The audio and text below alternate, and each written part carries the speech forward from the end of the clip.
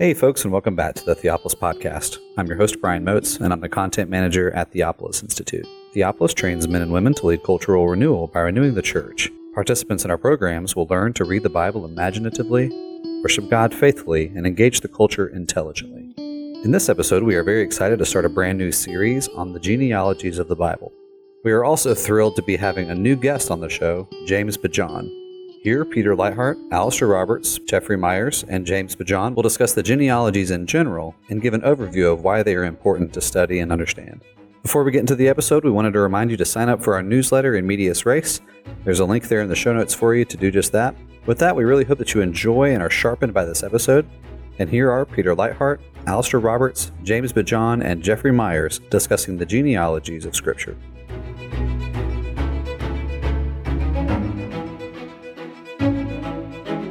Welcome to the Theopolis Podcast. I'm Peter Leithart, and I'm here today with Jeff Myers and Alistair Roberts. Brian Moats, as usual, is keeping us on track and making sure that this podcast gets edited and distributed.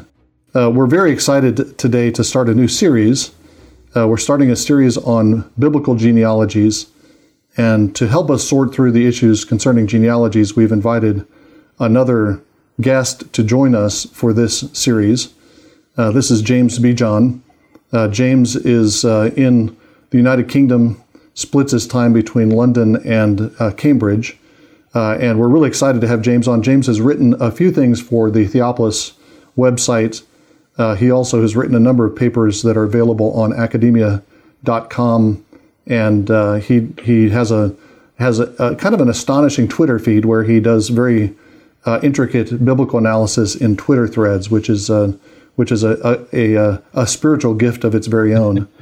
But James, since you're here for the first time, I wanted to give you a chance to introduce yourself to our audience, explain what you're doing, and particularly what your interests are in your biblical work. Sure. I mean, I am based at Tyndale House in Cambridge at the moment, so that's a centre of biblical research. Lots of people there studying the text of Scripture very seriously, and I'm particularly involved with a team there who are studying names in the biblical and the extra-biblical world. So part of that will be the meanings of names. That will obviously overlap with genealogies and the geography of the ancient Near East and so forth. And and that's so names and genealogies is a big part of all that. And did I see that you've also are working on a commentary on Daniel? Is that underway or finished? It's on pause at the moment. It's on pause. Is that because you got to a point where you didn't know what was going on in Daniel, or you had other things come up and interrupt you? Both of those things have happened. At the moment, it's time constraints. Yeah, and you also work in London at the Bank of England. Yep. So my work there is mainly computational and mathematical. So it's large, working with large data sets, which might have some overlap with names because we've got some big data to handle there as well. Right. So your training and background to this point has been in that data entry and doing biblical studies on the side, but you're hoping that the biblical studies will be your future vocation. Yeah, I'm praying that will be the case. Yeah. Well, we'll join you in those prayers. I've really benefited and been excited by the work you've been doing, so it's really a delight to have you join us for this series. And given the work you're doing at Tyndale currently, you're well suited to join us for this particular course of study in this particular series. So welcome, and look forward to having you as part of the discussion. Yeah, it's a pleasure to be here. Thank you. As I said, we're doing a series on biblical genealogies. We're planning to do this for the next several months, and we're going to be looking in some detail at particular sections of the Bible that deal with genealogies. Alistair suggested this topic, and it seemed like a suitable topic for a Theopolis podcast. As Jim Jordan likes to say, he's specialized and spent his lifetime specializing in the weird parts of the Bible. Jim is able to. He's got a nose for the weird parts, and he's able to find weird things almost everywhere in the Bible. But he's taught all of us to pay attention to the things that we tend to overlook. chronology. Jim has spent a lot of time over the years studying biblical chronology. Names and genealogies are another sometimes overlooked portion of the Bible and often treated as secondary, questionable historical value, not really particularly important theologically. And the genealogies have been kind of marginalized in a lot of modern biblical studies and modern theology. But by doing that, if we were to ignore the genealogies, we're ignoring large chunks of Scripture. There are long sections of the book of Genesis that are genealogical tables of one sort or another. In fact, you could see the whole book of Genesis as a kind of tabulation or compilation of genealogies. The book is organized by the phrase, these are the generations of, which sometimes introduce a genealogy, sometimes introduce a narrative section, but they're introduced with this kind of genealogical label. There's a portion of Exodus that's genealogical. Several chapters, the opening chapters of First Chronicles are mostly genealogy, and a couple of chapters of the Gospels are genealogy.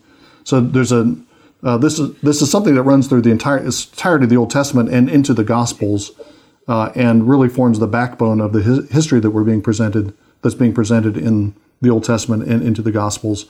And if we're ignoring or marginalizing those, then we're really marginalizing these significant sections of Scripture. So we want to focus attention on those because we think there's some important things to mine out of the genealogies, and because that they're just given the sheer bulk of the material, this is something God wants us to investigate, wants us to wrestle with, wants us to think about, and this is part of His communication of His will to us. Peter, just to highlight what you just said about the importance of the genealogies and the way they're distributed all through the Bible, the Common Lectionary, the Revised Common Lectionary, has no readings, no genealogical readings at all, not even Matthew 1. Using the Revised Common Lectionary over the last 20 years or so, off and on at least, that's been rather striking. And, there's all sorts of critiques of the lectionary. It doesn't have a lot of things like the vengeance and census, architectural design, all those kinds of things. But you almost get the idea that the genealogies are inadequate bearers of the divine word, even though they do have canonical status. You mentioned the fact that throughout the Old Testament there are these common themes of genealogies, particularly in somewhere like the book of Genesis or First Chronicles, and that continues into the New. But the way it continues into the New is perhaps quite arresting in itself, that the very first part of the New Testament is genealogical, that Jesus is introduced to us in the context of a genealogy. And throughout the Old Testament, I think as we look at the genealogies more closely, we'll see that within them there is deep theological art in the way that they are put together to highlight certain details, to juxtapose certain characters, to give us a sense of progression and of climax, working towards particular figures or certain patterns that are repeated, the 10-generation pattern that you see at certain points. And here I think it can be helpful to remember that although as modern people we're used to having myriads of different texts, and we are primarily reading texts on a single occasion just to get the most obvious pieces of information out of them, when we're reading Scripture, we're reading texts that belong in society where there were very few texts, and the signal-to-noise ratio in such texts was very high. And if you're reading a genealogy, I think you should have a sense of that this text is not just a list of names and dates and that sort of thing, but it's a text that is theological in its import, and it helps us to understand the significance of the characters, what's taking place, and whereas the narrative that often surrounds them has an interest in names. So if we're reading in Genesis, there is often a reference to the meaning of names that's within the narrative itself, or some connection between the names of a character and the narrative that surrounds them. We can think about Adam and his connection with the earth, or Eve and her connection with life, Cain acquired from the Lord, and Abel, breath or vapor. These names already have connections within the immediate surroundings. But as we look a bit further and move beyond the narrative parts and into the genealogical parts, we should take those instincts to look more closely at the meanings of names and the way that those are progressing narratives, and see that that is part of the purpose of genealogy itself, to provide a theological structure for thinking about broader patterns that are playing out. To develop that point a little bit, Alistair, it's an unusual way of reflecting history, isn't it? A genealogy. If we're introduced to Jesus, for instance, as the descendant, the product of a long line of people, that is obviously situating Jesus in history, in a context, but it's done just by a list of names, which is probably quite unusual for us. If we want to introduce someone as a backdrop in a novel or a historical work today, it's normally via painting events, a background of what's happened, various wars and international happenings and so forth. But names are different. I think it's important, perhaps in a couple of ways. It focuses on people, quite obviously, and it gives primacy to people and lives rather than events, which I think is an important factor bear in mind. But I also feel as if it somehow makes the past more present. It kind of brings it through in a cumulative fashion to the person who's being introduced. So if Saul is introduced as a Gibeonite, for instance, it is bringing all that, the horror of the events of Gibeah through. Or if Ruth is introduced as a Moabite, she's there as a product of history and a representative of a people. And I find that the genealogy kind of brings history forward and presents it in a person on the page of Scripture. Yeah, and I think to reinforce that point, the people who are the original recipients of these genealogies are going to identify their own ancestors within those genealogies. These are not, as for us, these are not strange, ancient family trees, but these were the family trees that people would identify with. Just as a qualification of that, James, it is important to notice that there are different kinds of genealogies in the Bible. There are some that are just lists of names. Chronicles starts out with just a tabulation of names for a couple of pages.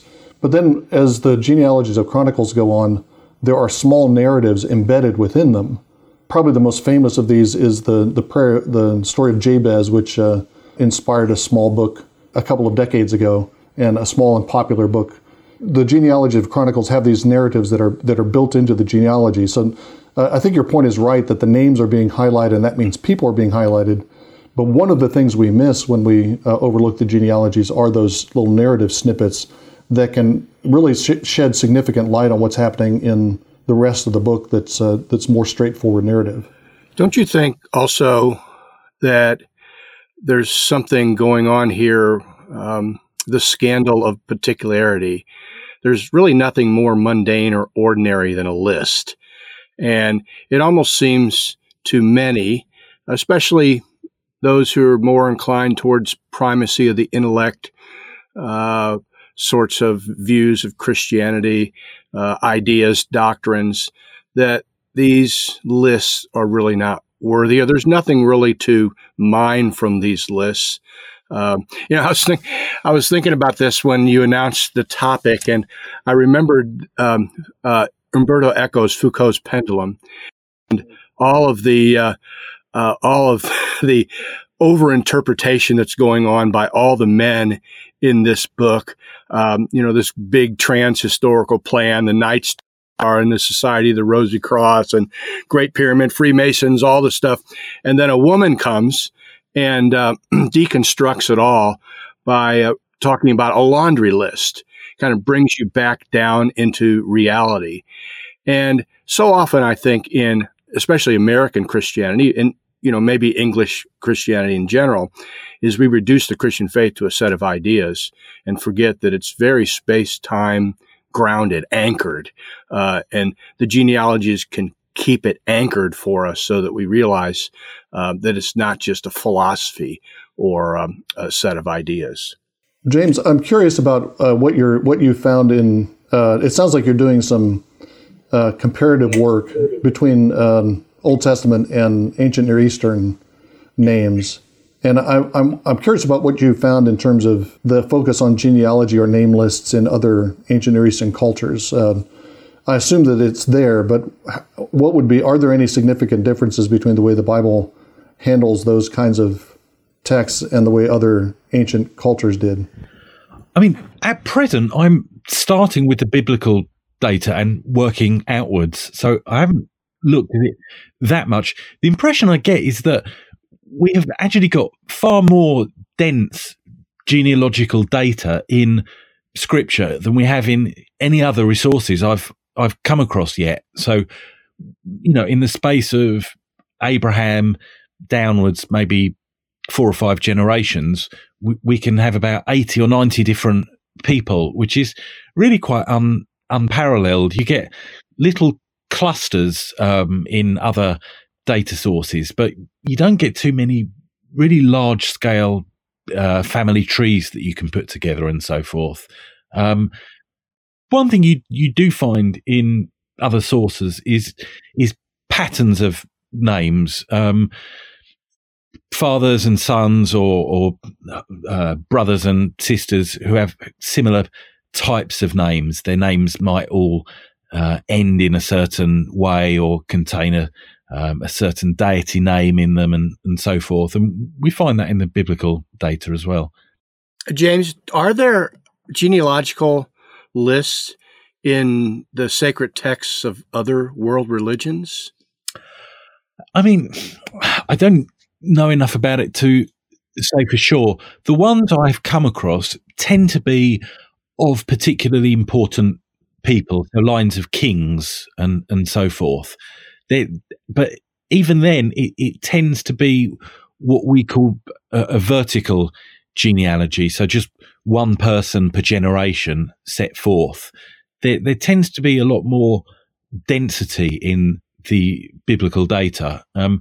People often make a distinction between what you could call horizontal or segmented genealogies, which will sort of fill out a family tree, versus vertical genealogy, which will sort of pick out a select line and just chart it out with a person per generation. And in theological terms, I would, I suppose, relate those to the unfolding of God's promises to fill the earth, on the one hand, the horizontal family tree, and God's particular purposes in election. And so an example of both of those contrasted might be, for instance, the Genesis 10 table of nations, which is quite filled out, filling the earth, against the backdrop of which sort of Genesis 11 picks out one line to extend, the chosen line of Abraham, which is then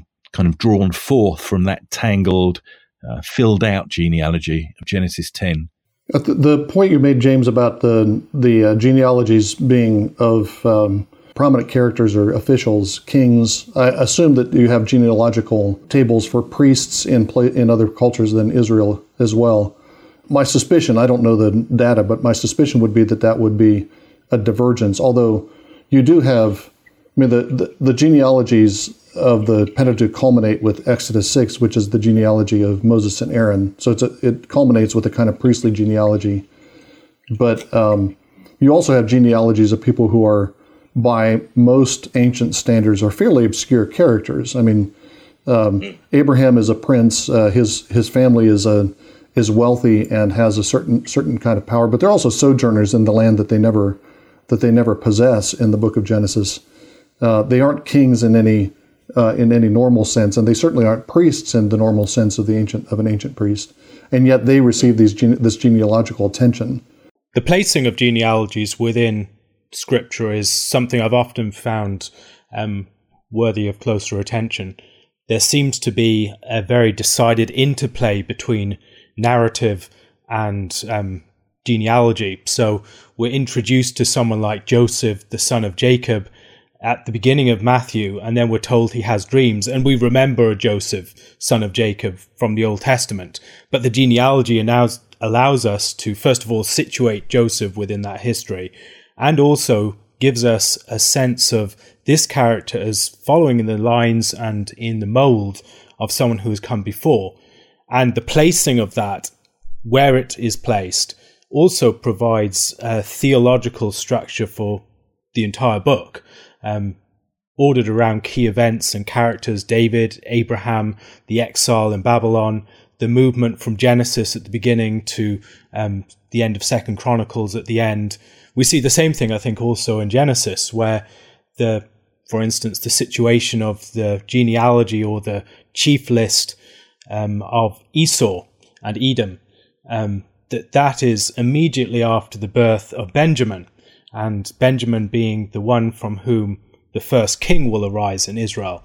And the juxtaposition of those two characters, I think, continues into the book of 1 Samuel.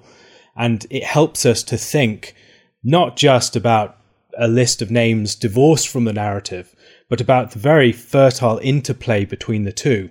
I was thinking about this just a few days ago, looking through Genesis chapter 5 and thinking about how we can read Genesis chapter 5 against the backdrop of Genesis chapter 1, the creation of the earth. There are 10 words of creation. There are 10 generations in chapter 5. And it ends on rest, with Noah supposed to bring rest. And so it seems to me that we're supposed to read the genealogies not just as an abstraction from the narrative or something alongside some backwater that we go off into that we might want to explore if we're interested, but an integral part of the narrative and the theological progression of the text that they're placed within. A really good point, Alistair, and you can see this on a couple of different levels. I like the point you make about Genesis 5 in relation to the creation account, but you also can see a kind of smaller details that link the narratives to genealogies, and sometimes it's not a genealogy in the immediate context that provides the clue that you need.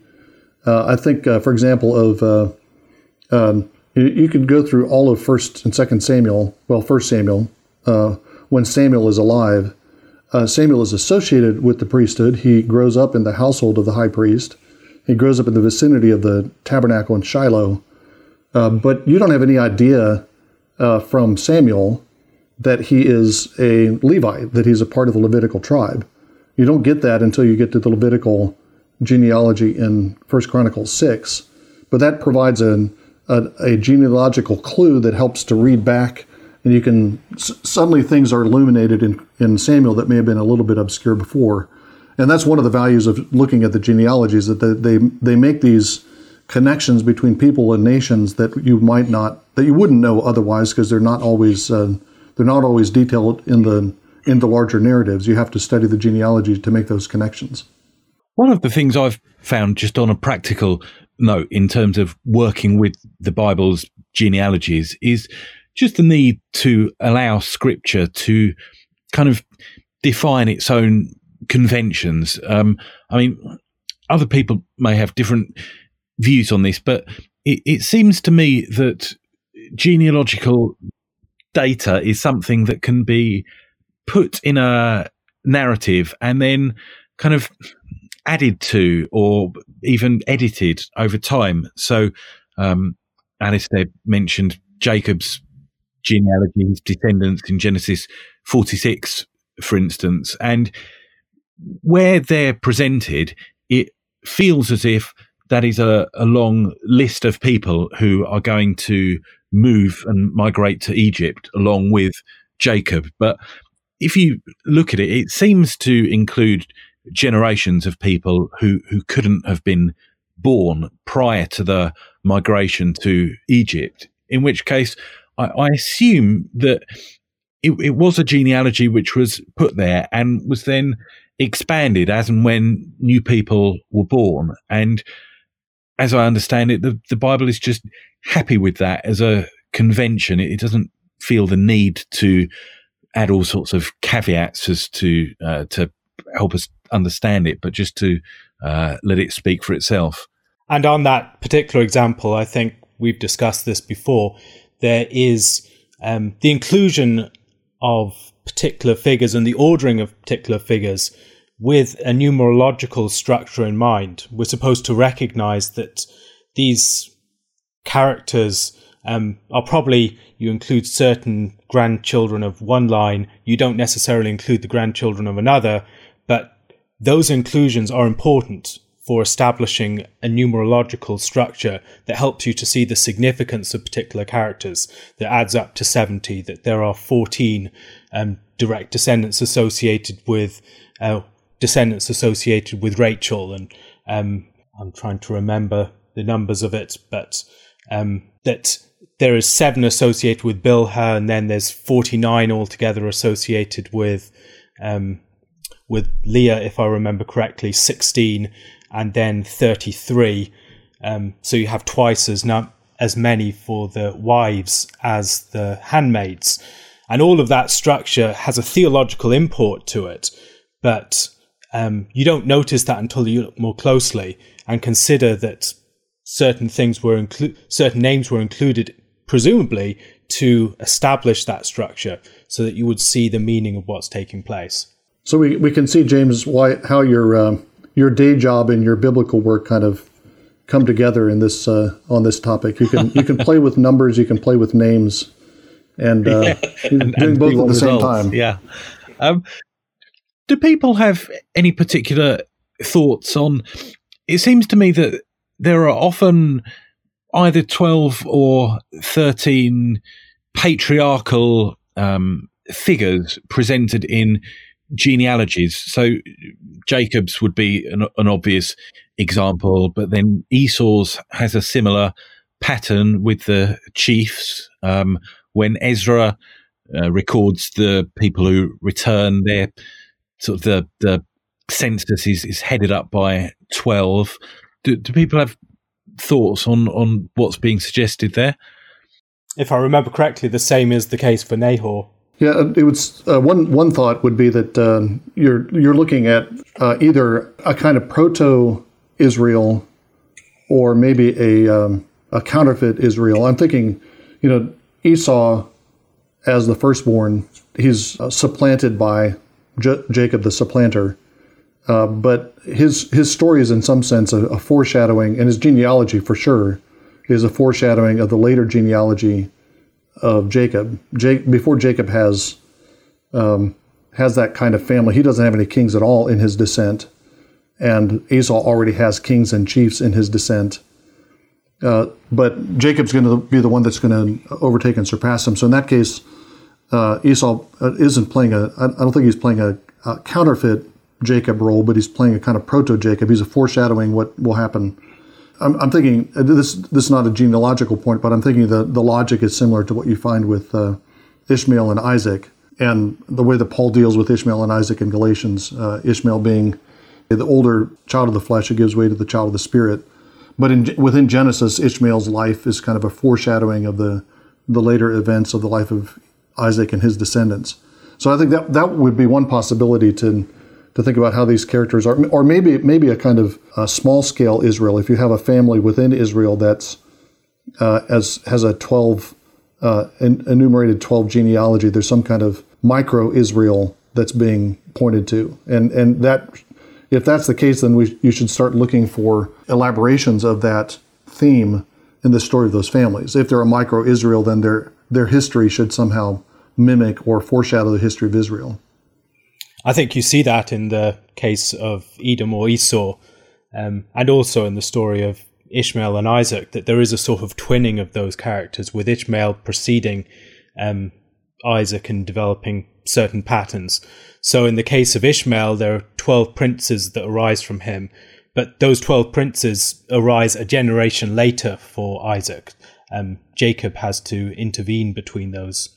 And I think you see the same thing in the case of Nahor. Nahor has 12 children, 8 by his wife Milcah, and then 4 by his concubine, and making 12 altogether. But he has those a generation before the 12 sons of Israel.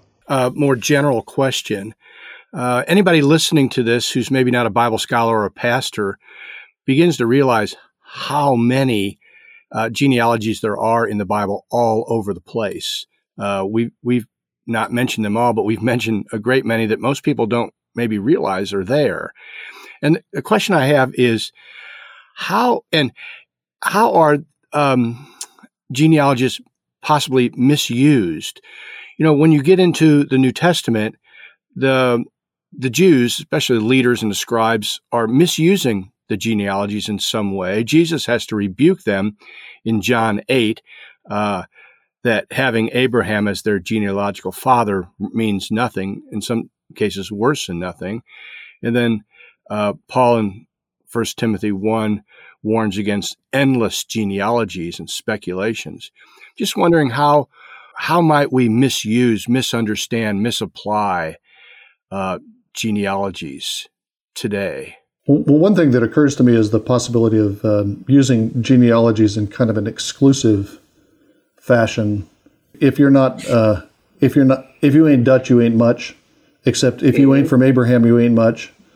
But then, one of the interesting things is that use of the genealogy would be belied by the genealogy itself.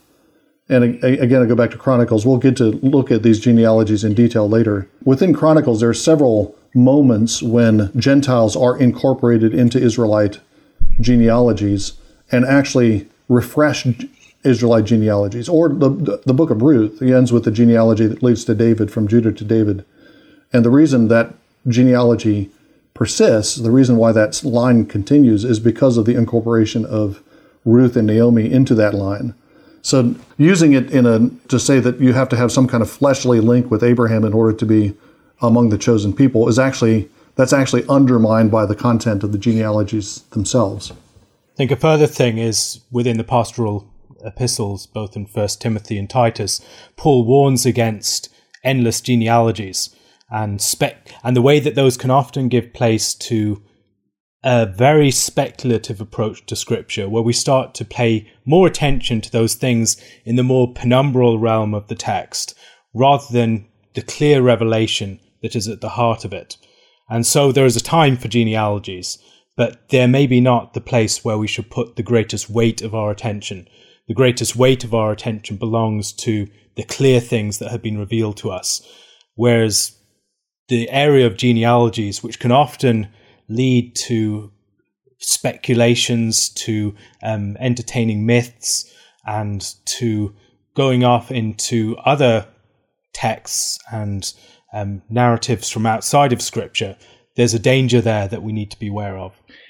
In terms of the historical backdrop to some of those New Testament warnings, I've come across a particular rabbinic text which talks about researching the purity of people's genealogical backdrop to make sure that there weren't illegitimate births and other things going on. And that text actually goes on to stipulate, I can't remember what the limit was, but there's a stipulation that no one is allowed to spend more than X hours studying genealogies per day.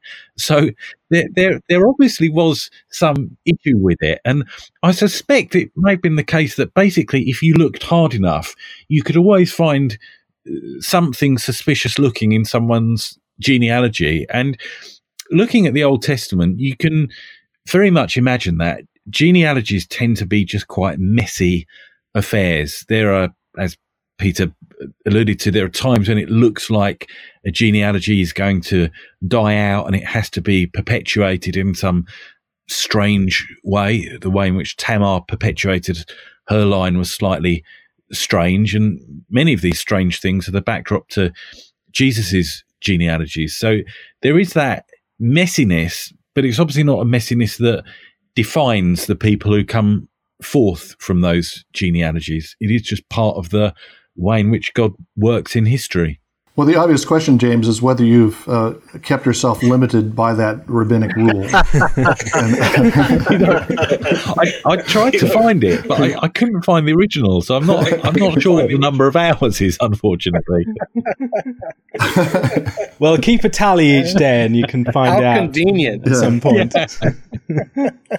To close down, let me reiterate something that Jeff said early on in our discussion, and that is that one of the important things and helpful things about paying attention to the genealogies is the way that it reminds us of just the character of Scripture as a historical document, and that for biblical religion, you don't have this bifurcation, this chasm between the spiritual realities that have to do with God and his work, and the earthly mundane realities that have to do with procreation and family life and ancestry and descent.